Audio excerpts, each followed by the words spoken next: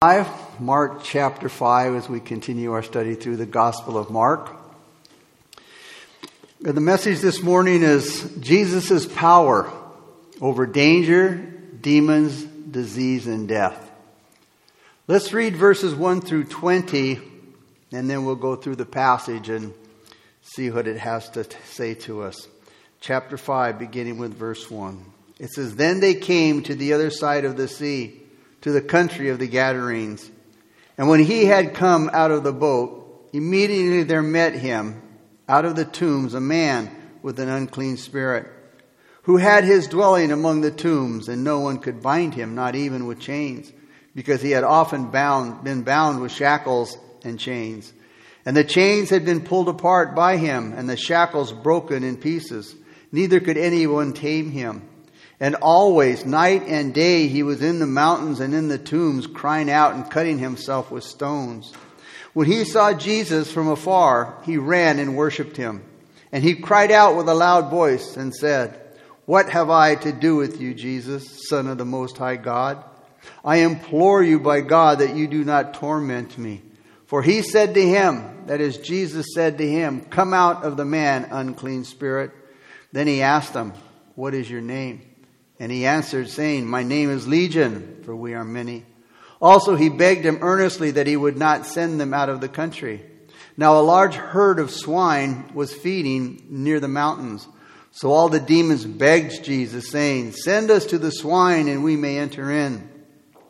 And once Jesus gave them permission, then the unclean spirits went out and entered the swine. There were about 2,000. And the herd ran violently down the steep place into the sea and drowned in the sea. So those who fed the swine fled, and they told it in the city and in the country. And they went out to see what it was that had happened. Then they came to Jesus and saw the one who had been demon-possessed and had the legion sitting and clothed in his right mind. And they were afraid. And those who saw it told them how it happened to him who had been demon-possessed and about the swine. Then they began to plead with Jesus to depart from their region. And when he got into the boat, he who had been demon-possessed begged him that he might be with him. However, Jesus did not permit him, but said to him, "Go home to your friends and tell them what great things the Lord has done for you, and how he has had compassion on you." And he departed, and he began to proclaim in Decapolis all that Jesus had done for him, and all marveled. So after the disciples had experienced that terrible storm in chapter 4, which was a lesson in faith, you can bet that the disciples were a little wiser and a little stronger because of that experience. But as Jesus and his disciples came into the country of the Gadarenes here in chapter 5, and as they're getting out of their boat, immediately they encounter a man with an unclean spirit there in verse 2. Now, according to Matthew 8:28, there were 2 demon-possessed men, but one of them seems to be the more vocal, does all the talking. And in this passage, we see 3 different forces at work. We see Satan at work, society at work, and Jesus at work. Now, the thing that brought about and triggered and called for this miracle was the wild behavior of the demon-possessed man. The way he behaved is a good example of the work that Satan and sin does on the human race. And those 3 forces are still at work in our world today, trying to control the lives of people: Satan, society, and Jesus. The first one we want to look at, the first force that we want to look at as Satan. What Satan can do to people. The Bible says that Satan is a thief and the father of them, and he's a liar, or I should say he's the father of liars. He's a thief. And his absolute goal is to destroy life, to kill us. Jesus said the thief does not come except to steal and to kill and to destroy. Now, the Bible doesn't tell us how the demons entered into these 2 men, but it could have been the result of both of them giving in to sin of some kind. Now, demons are unclean spirits.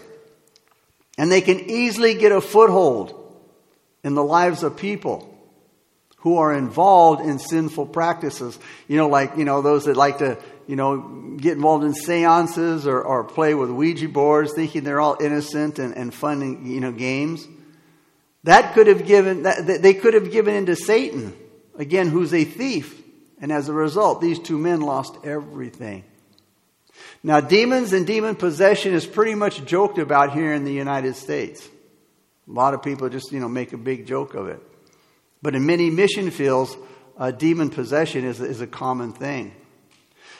The devil is even thought to be almost a cartoon character or a religious myth by a lot of people. But demon possession is becoming more common in today's society. In an interview with the National Catholic Register, a priest named Vincent Lampert said that he sees an increasing number of people involved in satanic rituals opening themselves up to evil. You see, if you practice those things, you get involved with those things, it's a door for Satan to come in. The priest said the problem isn't that the devil has upped his game, but more people are willing to play it. And he pointed to rampant pornography, illegal drugs, and the occult. He said where there is demonic activity, there was always an entry point. We have psychic readers nearly in every city. You have palm readers, you have tarot card readers, fortune tellers, psychic hotlines. And this debate among Christians and non-Christians will go on. It'll go on and on as to whether this kind of entertainment, if you want to call it entertainment, is just entertainment, or if there are harmful effects from it. Today, again, we have tons of movies and TV shows that deal with the occult. We got these guys, these paranormal guys that are out searching for ghosts. You got TV programs that have to do with witchcraft, and so it's very popular today. We live in a society that approves of and promotes witchcraft and the occult. And yet God's word is very clear. It tells us we are not to have anything to do with the occult. God's word specifically forbids us to practice fortune telling or witchcraft, Leviticus 19:26. That means that you're not to have anything to do with it. With fortune telling, witchcraft, sorcery, astrology, practicing magic or casting spells, and so forth.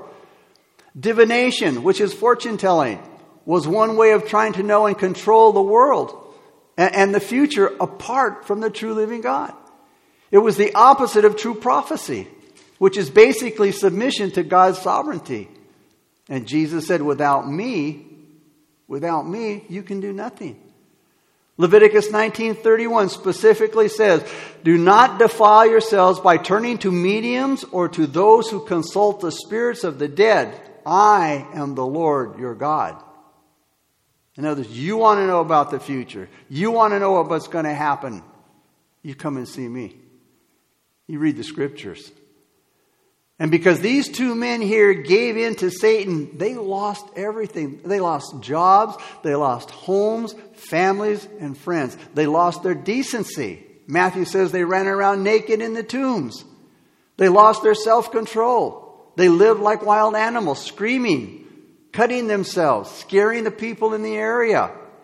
They lost their peace. They lost their direction and their purpose in life. They would have stayed that way if it hadn't been for Jesus Christ, who came through the storm. Remember from chapter 4, crossing over to the other side where he met these two demon-possessed men. He came through the storm to meet these men and to heal them, to rescue them. Now, never take Satan lightly or take him as a joke. Never underestimate his power to destroy. He is our enemy, and he would destroy each and every one of us if he could. Like a roaring lion, James says. These two men who were dwelling among the tombs, they were dwelling among the dead. They were the extreme example of what Satan can do to people and should make us want to resist him, to have nothing to do with him. The second force at work on these men was society, which wasn't able to do very much for them. About the only thing society can do for people, for problem people, is isolate them, put them in prison, and give them drugs. Many times these men were chained, but the demons gave them strength to break those chains, verse 3 and 4 tell us. And even when they tried to tame these men, they couldn't do it. And even today, with all of the scientific advancement and education and miracle drugs, in psychology and psychiatry, society can't help them. They can't cope with and permanently solve the problems caused by Satan and sin. Then the third force is that of the great God and Savior, Jesus Christ. What did Jesus do for these men? Well, for a starter, he graciously came to them in his love and even through a storm to do it. Not only did Jesus come to them, but he talked to them. And he allowed them to talk to him. Society avoided these men, but Jesus went to them with love and respect. It's interesting to see that the demons confessed what they really believed in verse 7. Notice what it says in verse 7. And they cried out with a loud voice and said, "What have I to do with you, Jesus, Son of the Most High God? I implore you by God that you do not torment me." So again, they revealed what they really believed. They had faith. They even trembled because of what they believed, James 2:19 tells us. But their faith and their fear couldn't save them. The demons believed here that Jesus is the Son of God. They believed Jesus had authority over them. They believed that Jesus could judge them and cast them into hell. I mean, these demons believed a lot more than a lot of religious people do today. The man who spoke had a legion of demons, verse 9 says. And a legion was a unit of the Roman army that was made up of 3,000 to 6,000 foot soldiers. So these men had anywhere from 3,000 to 6,000 demons. I mean, what torment this man must have gone through every single day. Satan trying to destroy him, while Jesus came to deliver them. Jesus said, "For the Son of Man did not come to destroy man's lives, but to save them." And we can see here that the demons didn't know what Jesus was going to do with them. What do we have to do with you, Jesus? What are you going to do with us? And because they didn't know what Jesus was going to do with them, that suggests that Satan cannot know the future. He doesn't know God's plans unless God reveals them. And nowhere in Scripture is there any evidence that Satan can read the mind of the believer, let alone the mind of God. And remember, Satan is not God's equal. It doesn't even come close. Satan is not omniscient. He's not omnipotent, nor is he omnipresent. So why did God send the demons into the pigs? Now, some people ask, what right did Jesus have to destroy these people's pigs? Well, first of all, these men were Jews. They weren't supposed to be raising and selling pigs. They were unclean according to the law. Secondly, Jesus was free to send the demons wherever he desired. He can do whatever he pleases. But why the pigs? It was proof to all of those that were watching that a miracle had taken place. The destruction of the pigs also assured them that the demons were gone. But more than anything else, it was a clear lesson to this crowd that to Satan, a pig is as good as a man. Satan doesn't care who you are, what you are. To Satan, a pig is as good as a man, and many times Satan will turn a man into a pig. Satan will even turn a man into a pig because of sin. This here was a visual sermon of those that were watching, that the wages of sin is death. And now, the keepers of the pigs, those who were taking care of the pigs, they want to be blamed, or don't want to be blamed for the loss of the pigs. So what do? They tell the owners what had happened in verse 14. And when they came to see what had happened, they were afraid because, they saw these two men clothed and sitting in their right minds instead of running around naked. How odd.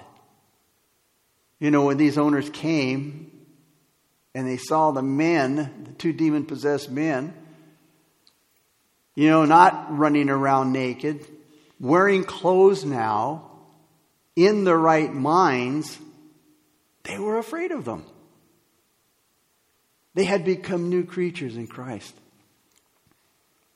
And instead of the people rejoicing for these two men because they were restored,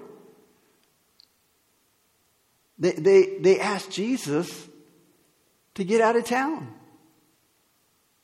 They didn't want Jesus around. Here he heals these men. He helps them. He rescues them from their plight. And they want Jesus out of town. You see, they want him out of town because if Jesus stuck around, he might do more harm to the local businesses. So Jesus, who realized that he wasn't wanted, he left. And it's the same thing today. If Jesus realizes he's not wanted, he'll just say, okay, have your own way. Do whatever you want. And one of the men who were delivered wanted to go with Jesus. But Jesus told him no. Jesus wouldn't let that man go with him. Which, to us would seem odd. Why not, Lord? The man loved Jesus because Jesus had done a great work in his life. I mean, this man could have really been a good witness for Christ, a good testimony of what he did in his life.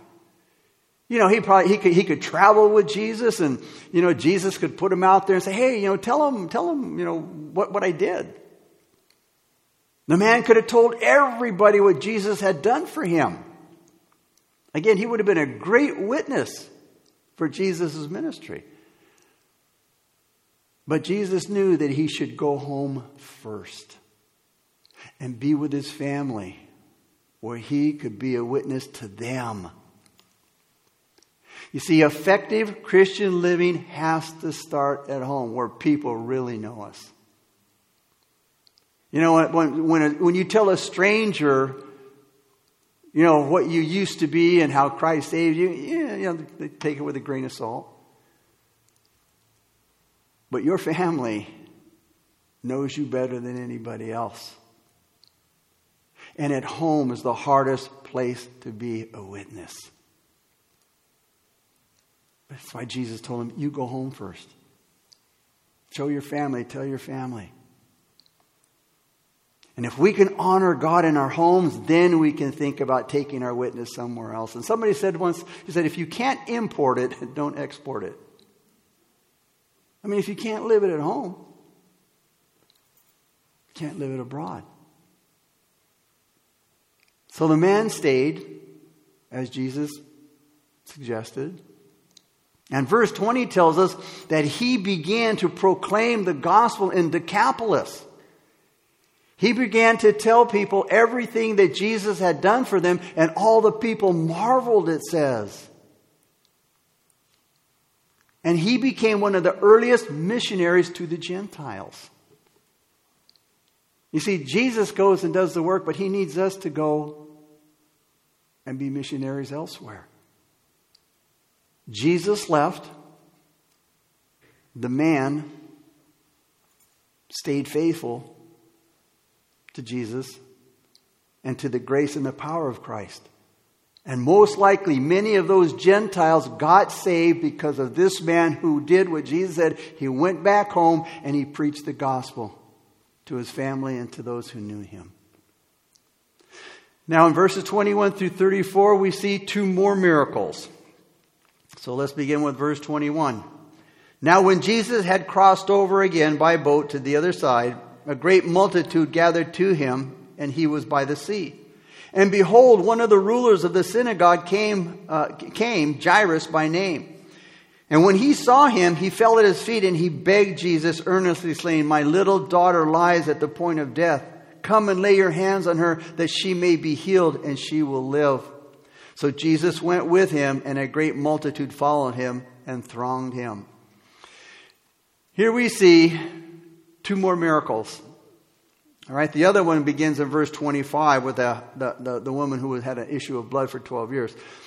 But the first miracle, the first one represents those who look for help, like Jairus who went looking for Jesus. The second of those witnessed here is the one that must receive help through the help of others. One illustrates Jesus' power over disease, and the other illustrates his power over death. And in these two people's lives, Jesus shows the width, the length, the breadth, the depth of his love and his mercy. The backgrounds of these two people were so different. Jairus was an important officer in the synagogue, verse 21 tells us. The woman, on the other hand, in the eyes of society, she was a nobody.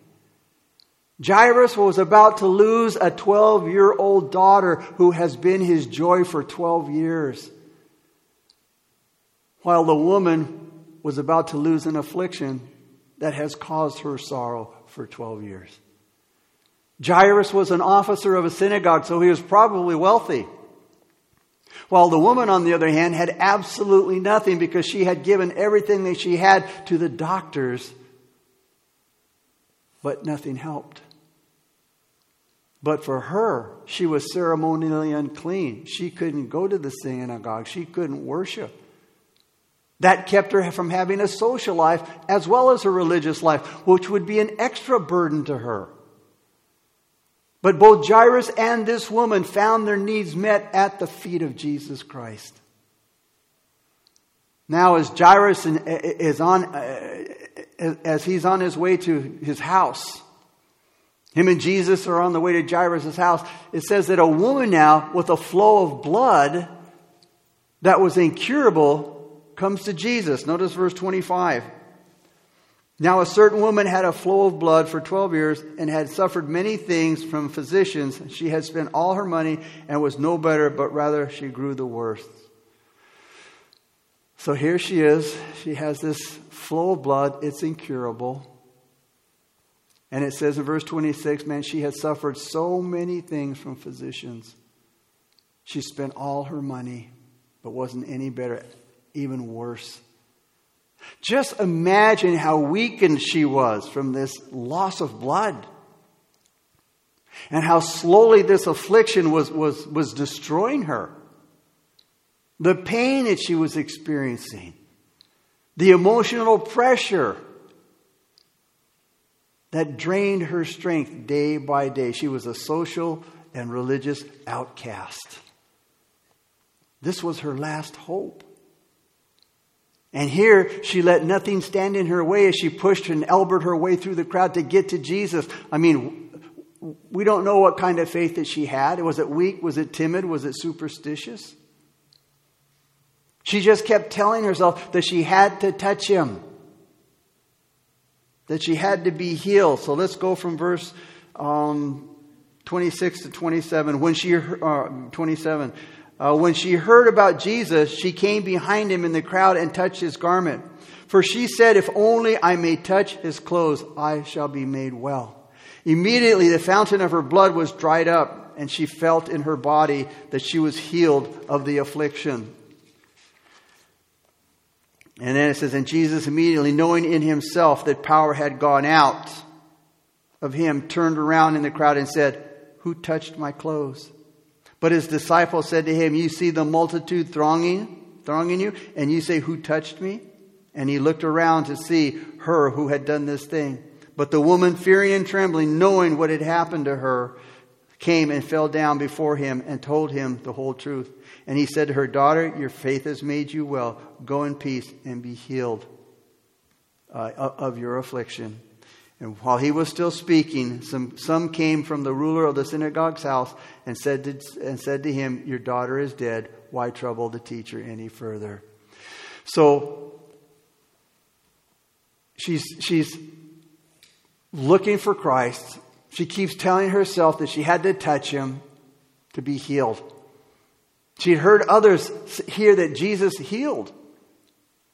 She'd heard other people that had been healed by Jesus, so she thinks, why not her? So when she finally gets through to Christ, she wasn't disappointed. Jesus honored her faith and healed her body, verse 29 says, which is a good lesson for us. Not everybody has the same amount of faith, but that doesn't keep Jesus from responding. Thank God it's not based on my faith, but on Christ's faith, his goodness. When we believe, he shares his power with us and something happens in our lives. It's one thing to follow Christ. It's another thing to trust him. And Jesus made it clear that it was her faith in him, not some magic thing in touching his clothes, that made her whole. It wasn't positive thinking. Not only did he heal her physically, but spiritually. And notice in verse 34 what he called her? Daughter. He called her daughter. The Apostle John says, as many as received him, to them he gave the right to become children, that is, sons and daughters of God, to those who believe in his name. John 1:12. And in her condition, remember, she was an outcast, a social outcast and a religious outcast. And that's one thing I love about Psalm 147, verse 2. It says, he gathers the outcasts. Jesus gathers the outcasts.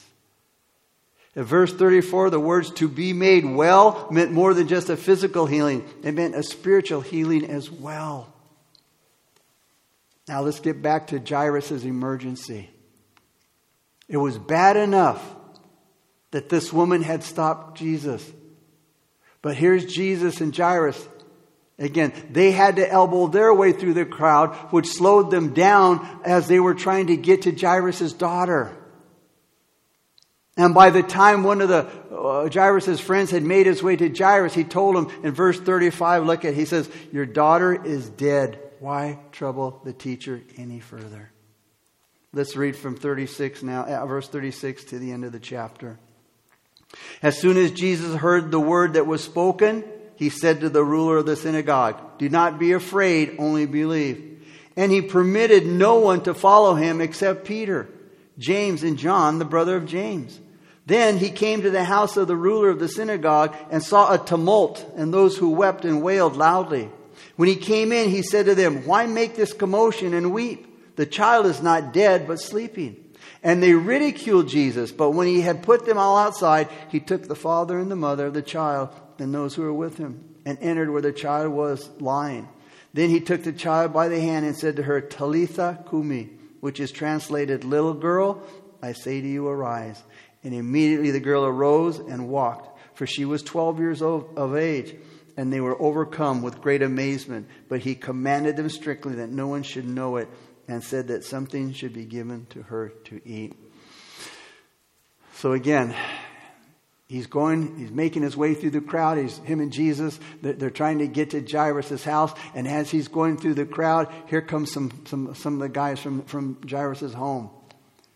And they tell Jairus, your daughter has died, so don't bother Jesus anymore about coming over. But hopefully the things that Jesus had shared with the bleeding woman, Jairus was close by, and hopefully he was listening to him. Hopefully he was paying attention to what Jesus was saying to the bleeding woman. It's beautiful to see what Jesus did with Jairus and how he led Jairus to victory here. And through this whole ordeal with Jairus, it was Jesus' words that made the difference. Now let's look at the three things that Jesus said to Jairus. First, it was the word of faith in verse 36. Notice what he says. As soon as Jairus heard the word that was spoken, he said to the ruler of the synagogue, do not be afraid, only believe. As soon as Jesus heard the word that was spoken, that is, as soon as Jesus heard what Jairus' friends had told him, which was, your daughter's dead, Don't bother Jesus anymore about coming to the house. What did Jesus say? Do not be afraid. Only believe. What's key here is what's said first. It said that as soon as Jesus heard the word, that is, he heard what Jairus' friends had told him. Jesus could have said, well, yeah, there's no bother going to your house. It's just the way it is. But he tells them, don't be afraid, only believe. You see, it says here that Jesus heard the word that was spoken, that is by the other men. Jesus overheard what was said. What was the word? Well, it was something said by the others to Jairus. Here's the point. Jesus not only hears everything that we say to others, but everything that others say to us. I mean, what comfort there is in knowing that, especially when unpleasant things are being said to us like that word that was told to Jairus. Whatever it was, whatever that word was that Jesus overheard, notice there were 3 negative things about it.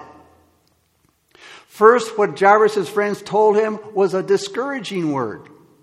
Your daughter is dead. Now, Jairus' messengers could have been a little more compassionate, maybe pulled him aside when he delivered the message. They could have pulled Jairus aside and told him. Secondly, it was a word of misguidance. Hey, why trouble the teacher any further? You see, to human understanding, the circumstances did now seem hopeless. What's the use? So instead of encouraging them, hey, well, you know what? Go see what Jesus has to say. Go see what Jesus can do. Don't bother. So it was a word of misguidance by these men talking to Jairus. It was taken for granted that even though Jesus had healed the sick, he couldn't raise the dead. And beware of people who tell you there's no hope. Beware of people who will tell you, well, listen only to Jesus. A lot of times people want to become helpful, but a lot of times they really interfere. They will misguide you. They become little gods, telling you what you should and shouldn't do. I want to find out what God wants to do. They may think there's no hope in my circumstances, but what does God have for me? What does He want to do? They told him, hey, there's no hope. Jesus heard him say that. Now what does Jairus do? Jesus tells Jairus, don't be afraid, only believe. Jairus' friends tell him, hey, your daughter's dead. Don't bother Jesus anymore. What does Jairus do? You see, at this point, Jairus had to either believe his messengers about his daughter being dead and not bothering Jesus, or believe in what Jesus said to him. Do not be afraid, only believe. And there's no doubt that with Jairus' whole heart, he believed with great, great sorrow what he heard, that his precious daughter was dead. The third thing that was spoken to Jairus that Jesus heard, it was a word of deep hurtfulness. In other words, it was a word that was so hurtful. Again, we can all imagine a child being told, our child is dead. There would be such deep pain, such hurtfulness, that it would it was meant to draw Jesus or Jairus away from Jesus. Don't bother him anymore. It was just the thing to break Jairus' faith. And it was said in such a way as to make Jairus to seem rather silly to think Jesus could do anything now. So why seek him? Your daughter's dead. Why trouble the teacher anymore? So, you think, I'm still going to go. It would seem to be a silly thing to do because my daughter's dead, and why bother with Jesus? She's gone. It's too late. There's nothing more that can be done. It would be ridiculous for you to go any further. Jesus hears that. Now, after Jesus heard that word that was spoken to Jairus, Jesus assured him, don't be afraid, continue believing. In other words, Jairus, you had a certain amount of faith when you came looking for me.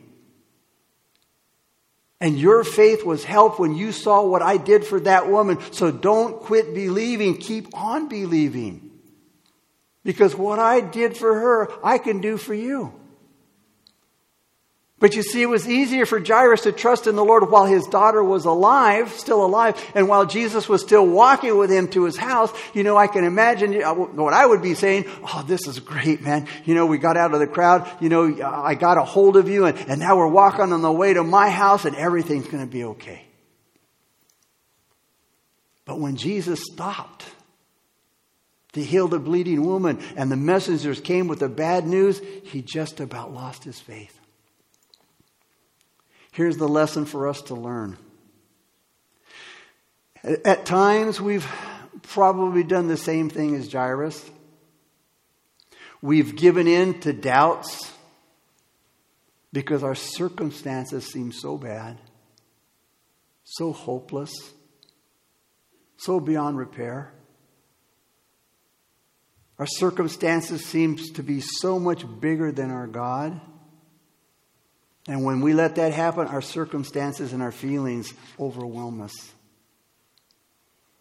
And sometimes God has delayed answering our prayer. Just as Jairus is on the way home and hoping to bring Jesus with him, this woman stops him. There was a delay in Jairus' prayer or Jairus' hope. But it didn't stop the miracle.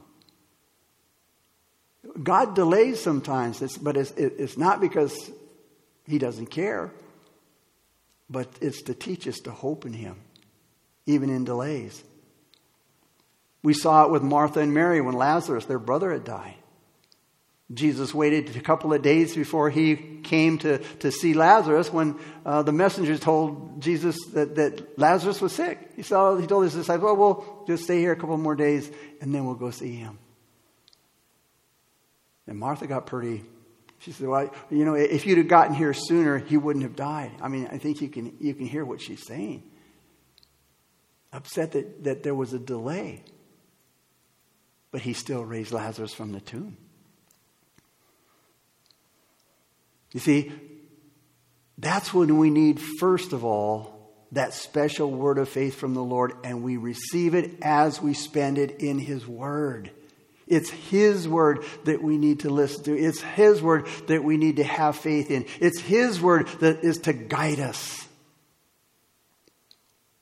People mean well, but they don't know what God will do. They don't know what he's going to do in my situation. The second thing that Jairus needed was the word of hope. There in verse 39, when Jesus and Jairus got to the house, they saw and they heard the mourners in verse 38. And they were there to lead the family in weeping and mourning for the departed one. That's what the mourners were there to do. The mourners would go to the home and they would lead everybody in weeping and mourning for the one that had passed away.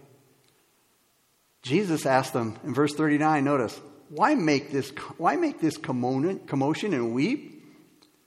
And he tells them, the child is not dead, but sleeping. Which is a term that the Bible uses for death. Why make all of this commotion? Why are you weeping? The child is not dead, but sleeping. These were words of hope to Jairus and his wife. To the believer, death is only sleep until the moment of resurrection. You see, the body goes into the grave and the body is sleeping, but you see, the spirit goes up to the Lord.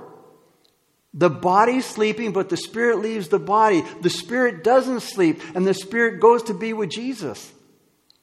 It's the body that's sleeping that's waiting for the return of Jesus Christ and the resurrection. I mean, what an encouragement for all of us who have had Christian loved ones and friends leave us in death. It's Christ's word of hope to us.